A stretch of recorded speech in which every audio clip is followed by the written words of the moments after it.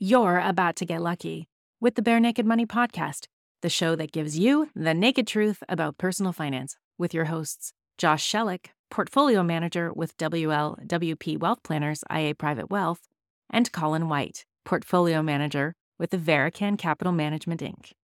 Welcome, everybody, to the next edition of Barenaked Money.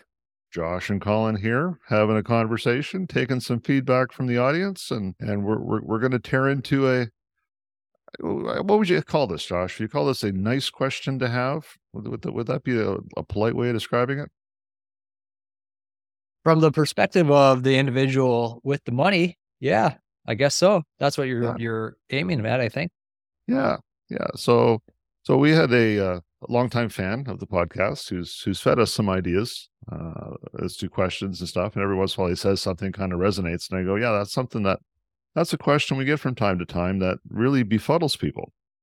So the question is, what happens? I just got $100,000. What should I do? That's the question. So this can come from a gift from a family member. This can come from some kind of windfall from some form of a payment, an inheritance, a pre-inheritance. But more often than one might imagine, it's, hey, I just got an extra $50,000, I got an extra $100,000. What should I do? So Josh, bring, the phone just rang. I'm your client. Josh, I just got $100,000. What should I do? So I'm just going to set the stage here by saying this question is not to be confused with 5 ideas where to invest $100,000 right now, because that's something I hear about all the time. And when you brought this question up to me, that was what I was thinking about. And when I say I hear about that all the time, this is in the news all the time, or on TikTok or Instagram or wherever it is that you're getting your social media feed from. Could be Reddit, could be something like that. So not to be confused, 2 completely different conversations. So bring. So I pick up the phone. yeah, exactly. Okay. And you're right. This is not the first 3 things you need to do. This is an actual, this is a portrayal of what this conversation could be. I just got $100,000, Josh. What should I do? Right. So my first instinct is to start asking questions. What is the money for? Biggest question, right off the bat. You mean like where did it come from? Or are you asking the anti-money laundering question where we have to know the source of funds? Is that where you're going first to make sure that it's not drug money? Okay. Let's assume we've got all of our compliance requirements taken care of. Oh, okay. You know, actually the where did it come from is actually a good question. So that's not where my head went at first. It was more so to ask the client or the individual that's coming into the money, what do you want to use the money for? What is it intended for? What do you want to do with it? Do you want to buy a house? Do you want to buy a jet ski? Do you want to save it for the next 50 years? Do you want to pass it on to your kids? Somewhere in between, a little bit of all this stuff. What is it for? What do you want the money for? Because that informs a lot of what we can or should be doing with it. Wow. So you're telling me that the first thing you're going to do when somebody asks you what to do with $100,000 is you're going to ask them what they want to do with it. Isn't it rude to answer a question with a question? Like, isn't that a bad thing? Guess it depends what profession you're in. I suppose. No, it's all about priorities now. And I think that's kind of what you're getting at. So I think the goal is to kind of revisit previous planning. You know, for me, it's about going back to, it's like, okay, well, what were your spending priorities before you got this $100,000? You know, before this was a thing, what was the number 1 priority for you? What's the number 2 priority? What's important to you at this point in time? And kind of start going through that checklist to see, you know, if having money sometimes, you know, changes those priorities. You know, your reality is a certain way, and all of a sudden you're in a new reality. Now, again, we picked 100,000 as a bit of a round number. You know, it could be 10,000, it could be 500,000, but it also depends on how material that is to your situation. Like if you've got, you know, $5 million invested and somebody gives you $10,000, that's probably not a phone call to us or a phone call to your advisor. But when you get into the $100,000 range, then that could be that could change your priorities, for sure. So for me, the first thing is to understand is like, is this enough money that it changes priorities? Because if all of your goals total up to $20,000 and you just got 100,000, you're going to need more goals. You're going to need something else beyond that. So this is going to change, or at least add on to, or fast track your plans a little bit. How material is this to your world? Yeah. Well, the last thing you said there, fast track, I think that it's a pretty big deal, because it might not change your priorities. It probably doesn't change your priorities, really. It really shouldn't, in my view, but it might change the time horizon for actually realizing those priorities. And that's super important, maybe even more so than changing the priorities. Yeah, well, what comes to mind in one conversation I had with a client was, well, I was going to get a new car in a couple of years' time, so maybe I'll just do it now. And it's like, well, is there something wrong with your existing car? No, you were perfectly happy with it. Yeah, so is it really worthwhile would it be that exciting to you to fast track that goal? Does that really put you in a hugely better spot, or should you just let that one unfold? So it's, yeah, having the conversation about marginal utility would be the way the economists would refer to it. Like, what kind of marginal utility would you get from that compared to, other things? Yeah, well, buying a new car or a new truck, usually not really a value add from a financial perspective. It might make you have more fun in your life, but it's not usually something that we're going to be recommending moving up or accelerating that goal. But where I find this comes to play a lot today in these times is gift from parents, gift from grandparents. Now the reality of owning a home has just totally changed for you. Yeah, that can be very problematic as well, because if you were on the cusp of making a decision and you feel that this gift puts you into the game of actually purchasing a house or making a major commitment, that's going to sometimes hurrying that decision doesn't allow for the proper kind of thought, and you may end up hurrying yourself into something that you really weren't ready for on other levels as well. So that's something to be cautious of. Again, the whole buying your first house thing, I think we potted on that in the past. I mean, there's a lot that goes into that decision. But sometimes a gift like this is sometimes a gift like this is what's intended to kind of push you over the edge. Yep. Because there can also be expectations. Because your mind went to an interesting spot too, Josh. I mean, the source of funds can matter. If you're really close to your grandmother and she passes away and she gifts you $100,000, there's the emotional side of that. Some people say, I want to do something meaningful with this. Great, let's explore that. What's meaningful to you? Those are deeply personal conversations and personal opinions. And that's the role of an advisor. It's not, hey, you have $100,000. Okay, so we're going to max out your TFSA, you're going to max out your RSP, and then we're going to do this and we're going to do that. If that's the advice you're getting, you're talking to the wrong person. That's not how to proceed with this. So I guess in order of importance, number one, we have to make sure that it's not drug money. Number two, we have to understand, is there an emotional attachment to this money? That's the second thing that would inform a conversation about the money. And is this, number three, I guess, is this transcendent? Is this going to propel you into a whole new stratosphere of planning and thinking? Or is this just going to buttress, your existing plan? To me, that's kind of the hierarchy that you would go through. Oh my God, I just gave a list, Josh. Are you going to kick me off the podcast? I think I gave a list of the 4 things to consider when you get a lump sum of money. It's different. It's different. Okay. Yeah. Well, coming back to one of the things you took from my initial comments there is like, where did the money come from? So it is a reasonable question to ask as well, because the things that we're talking about, inheritance, gift, things like that, not going to be taxable, but there are situations where you come into a lump sum of money and there is going to be a taxable event for you. So again, for us trying to understand what is the money, not only how does it change your goals, but what is it needed for? If you need to pay a tax bill 9 months from now, well, we probably don't want to go buy Bitcoin with it, because that might be problematic. Is there a situation where we do want to go buy Bitcoin with anything, Josh? I mean, you kind of threw that out there, but it assumes that there would be a scenario where somebody would walk in and you'd say, you should buy Bitcoin. No, I just kid. That's not a piece of advice. So when you asked this question to me initially, Colin, my thought process immediately went to the investment side. Is like, okay, what do I do with it? So those goals, why is the question about goals so important as the starting point? Aside from obviously we need to deliver on what the individual is looking for.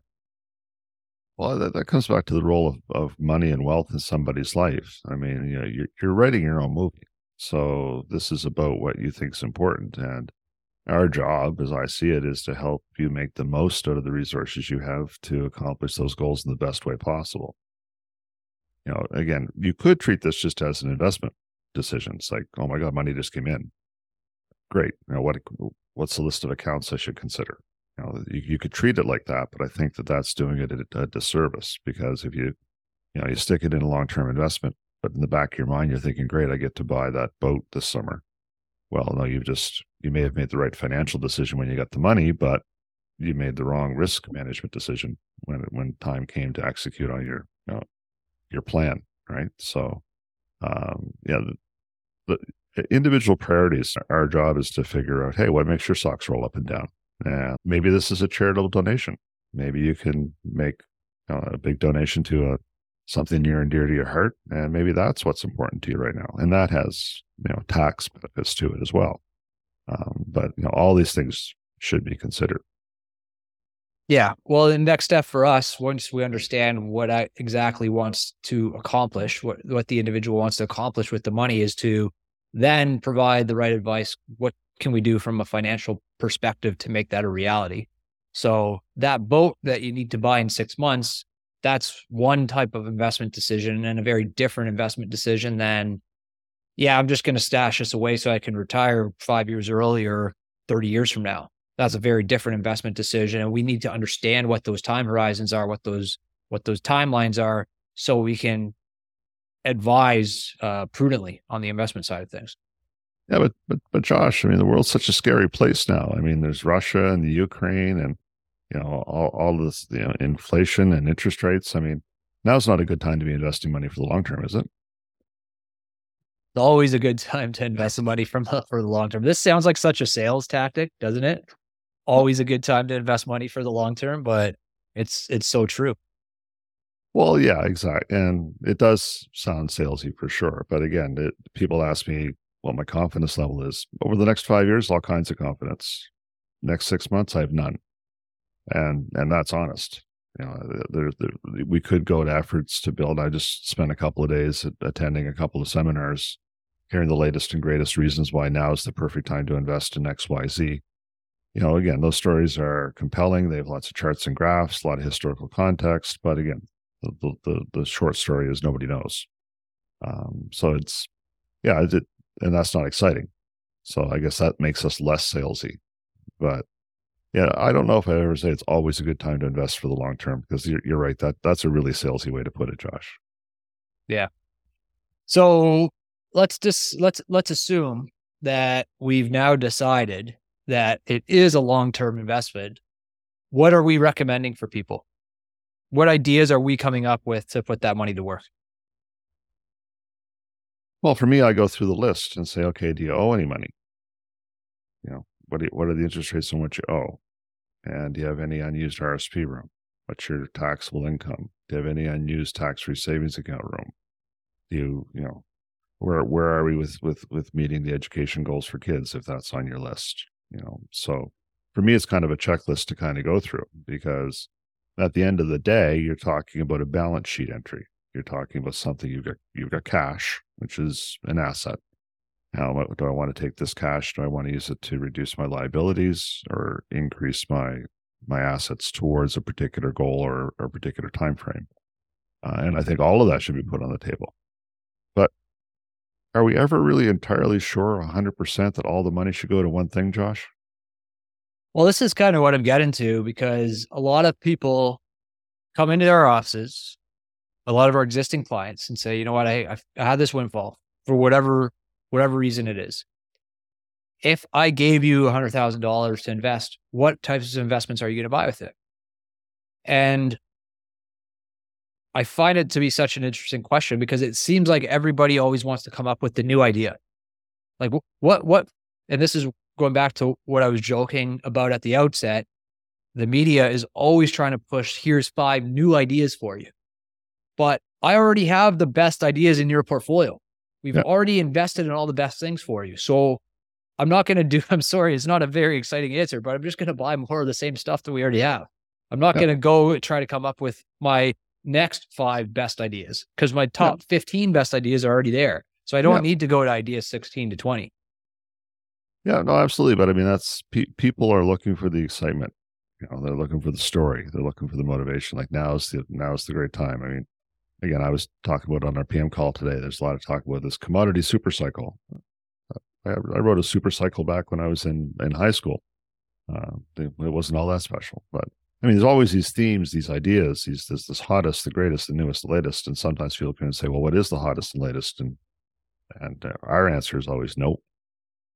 That's just not a thing. So if it's long-term money, we'll do long-term things with it. But there's, once we nail down that it's a long-term thing, then there is some tax planning, short-term and long-term, to take a look at. What's current tax burden like? What's the tax burden likely to be in the future? Is there anything we can fudge with that? Over deferring taxation or incurring taxation now. I mean, there's all those kinds of things, but it's a nuanced conversation around client priorities and client risk profile and client risk appetite. But what I was getting to earlier was, oftentimes if you don't know what horse is going to win, bet on a couple of horses. If you really can't make up your mind between sticking it in your TFSA and paying down your mortgage with the higher interest rate, do a 50-50. No harm in that. You're at least half right, and you're never going to be all wrong, and that's not a terrible way to do it. Now you can get a little bit funny with it and try to split it 17 ways. Maybe that's too much, but if you get down to I'd like to pay down my debt, but I'd also like to make an RSP contribution, find a way to split it. And what I always encourage people to do is to have in their mind a percentage, like at any point in time, if I have an extra $1,000, someone to 60% of it's going to pay down debt, 40% of it's going to be long-term investing. Give yourself a heuristic, give yourself a little shortcut in your head so that you're not in the moment trying to do all the math and all the gazintas and say, I mean, that's more for self-employed people who might get paid in a lumpy fashion, or people who get bonuses quarterly or annually. Just have a formula in your head. And that way, at any moment in time, it's just, well, yeah, I'm just going to use my formula, whatever it is. And split it up accordingly. Because if you let emotion get into, oh, I'm really confident in the markets right now, so I'm going to allocate all this to my investments, that's not good. If you're overconfident or if you're scared, and that's going to influence your long-term asset allocation, then that can be very destructive. Yeah, I think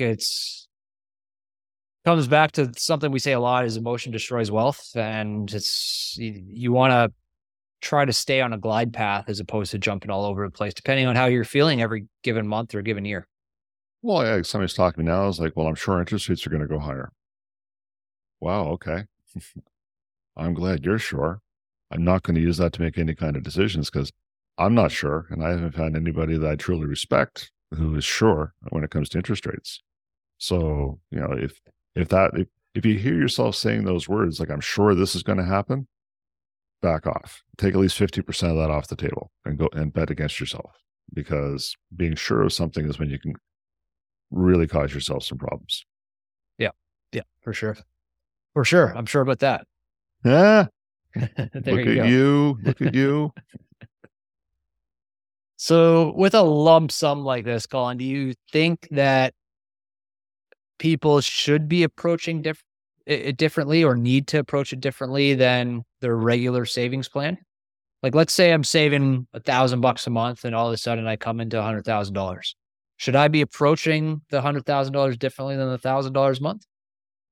I think there's some efficacy in actually considering whether or not it changes anything. I'm not sure it does, but I think at that stage does, because again, that could be, that could completely eliminate a debt payment or two, right? So it could have a lot of knock-on effects. So I do think that it requires certainly a phone call to your advisor and have a conversation and kind of go through things, because it may change priorities. And also feeling more wealthy may change how you're looking at things. That's a very real thing as well, right? Now, the other thing I'll point out, there's been numerous studies done that talk about amount of money given a generation is inversely proportional to the amount of money accumulated by a generation. Because again, it can make you feel rich. And pretty soon you take that $100,000 and you put a pool in, or half a pool. But now you're stuck with the ongoing upkeep costs of having a pool. So you're actually poorer after you spent the $100,000. So, you got to be mindful of those kind of decisions that have knock-on effects too, right? Yeah. Well, there's a lot of ways that you can spend $100,000. Not that hard to spend these days. So it's you can easily dig yourself a hole if it feels like it's found wealth, and you don't contribute to anything that's value creating for you over the long term. Yeah. I mean, you'd have to be cautious. Again, if you buy a boat, well, oh shoot, you need a trailer for the boat. Oh, truck's not big enough to pull the boat. Oh, we got to put gas in the boat. Oh, we got to put maintenance in. So if you blow the wad of money on something and then your rest of your income has to pick up all the costs, yeah, you're not putting yourself in a better spot there for sure. But it's, I think it's important. We try to get people to look at their financial situation periodically, rationally. So like once a year, once every 6 months, once every 2 years, whatever it is for the client. Let's put all the cards on the table. Let's take a look at all the numbers and have a rational conversation, set up a plan, and then stop thinking about it. Because, trying to stop thinking about it and let emotion creep into it is key to making progress. And when you pick it up again in a year or two or whatever time frame you pick it up again, take a look at the progress you just made and then make some more rational decisions. Like, okay, I'm going to continue to save X percent of my take-home pay. I'm going to continue to do this percentage, that percentage, and then just stop thinking about it. But a lump sum can be one of those times where you should reconsider everything. Like I said, take it and pay off a car loan. So that just frees up $600 a month that we're no longer paying on a car loan. Great. So what do you want to do with that? Right. I want to take half of that to lifestyle. Perfect. Take half to lifestyle. Let's take the other half and do something long-term with it. Because again, it's all about, scratching your itch and meeting the client expectations. That's the difference between getting advice and being sold something. Like if you ask somebody what to do $100,000 and they talk about the latest mutual fund or they talk about the right type of account to put it in, and they don't ask any follow-up questions, you are talking to a salesperson. And that's not what's going to be in your best interest. It's interesting. We started this and we started with the question, what do you do with $100,000? And the idea of actually investing or making an investment decision was kind of way down the list. Like it was one of the last things we actually talked about, which makes sense. It makes sense that would be the last thing that you decide upon, because you have so many things, so many steps, so many priorities to set or goals to set before you actually get to the investment decision. The investment decision is just a means to an end. It's not the end in itself. Yeah, well, the funny thing is, again, in our world, the investment decision is the simple part, because again, it's just a long-term thing. I mean, if we were saying, hey, this is the time that we need to get some US dollar denominated assets, we need to get really long-term on a duration, and we need to do this, and we start spinning an investment story and try to build that urgency to make an investment decision, that may or may not line up with what you're trying to do in your life. That may or may not bring you the most value out of that money. It could be like, hey, tell you what, let's pay the mortgage off 2 years early, free up that mortgage payment, make you feel super good about yourself, and take part of that payment and put it towards other future goals. I had a client do that this week. They got a lump sum of money, and it basically wiped out a line of credit that had been bugging them. That's made them disproportionately happy. That's one of those things that, you think is going to be sitting there for another 5 or 10 years, and all of a sudden it disappears. And yeah, there's real joy in that. There's some real happiness that came out of doing that. And from a balance sheet perspective, yeah, it's not terrible. It's certainly not the worst thing you could do. What is the worst thing you could do with $100,000, Josh? Buy Bitcoin. That's what just you could burn it. I guess that's a pretty bad idea. Yeah, that's true. Yeah, no, it's important that you understand yourself, and that's difficult for you to be self-aware enough to say, okay, here are my true priorities. Here's what I see happening, and this is what's going to bring me the most joy, make the most progress. My job is kind of sit in the cheap seats and do some math and try to make it as impactful as we can towards whatever priorities that you set for yourself. So there you go. Everything you need to know about if I had $100,000, well, maybe not everything, maybe it's just a bunch of questions, but it certainly was not the top 3 things to invest $100,000 in today. That's what we didn't want to be. I think we're successful in accomplishing that goal, right, Josh? Tune in next week where we will talk about the best 5 ideas for investing $100,000 right now. There we go. Based on observation, it seems that the time an investor is most likely to move his or her portfolio to a new advisor is when the old advisor dies.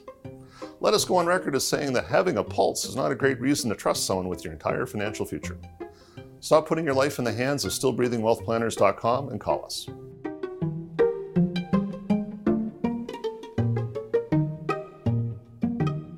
Barenaked Capital Management Inc. is a registered portfolio manager in Nova Scotia, British Columbia, and Ontario.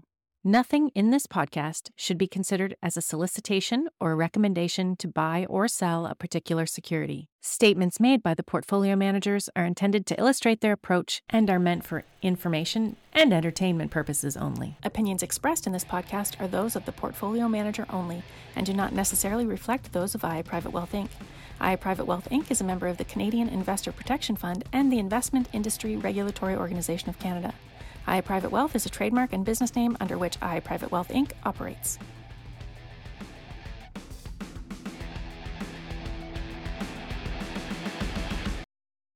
This should not be construed as legal, tax, or accounting advice. This podcast has been prepared for information purposes only. The tax information provided in this podcast is general in nature, and each client should consult with their own tax advisor, accountant, and lawyer before pursuing any strategy described herein, as each client's individual circumstances are unique. We've endeavored to ensure the accuracy of the information provided at the time that it was written. However, should the information in this podcast be incorrect or incomplete, or should the law or its interpretation change after the date of this document, the advice provided may be incorrect or inappropriate. There should be no expectation that the information will be updated, supplemented, or revised, whether as a result of new information, changing circumstances, future events, or otherwise. We are not responsible for errors contained in this podcast or to anyone who relies on the information contained in this podcast. Please consult your own legal and tax advisor.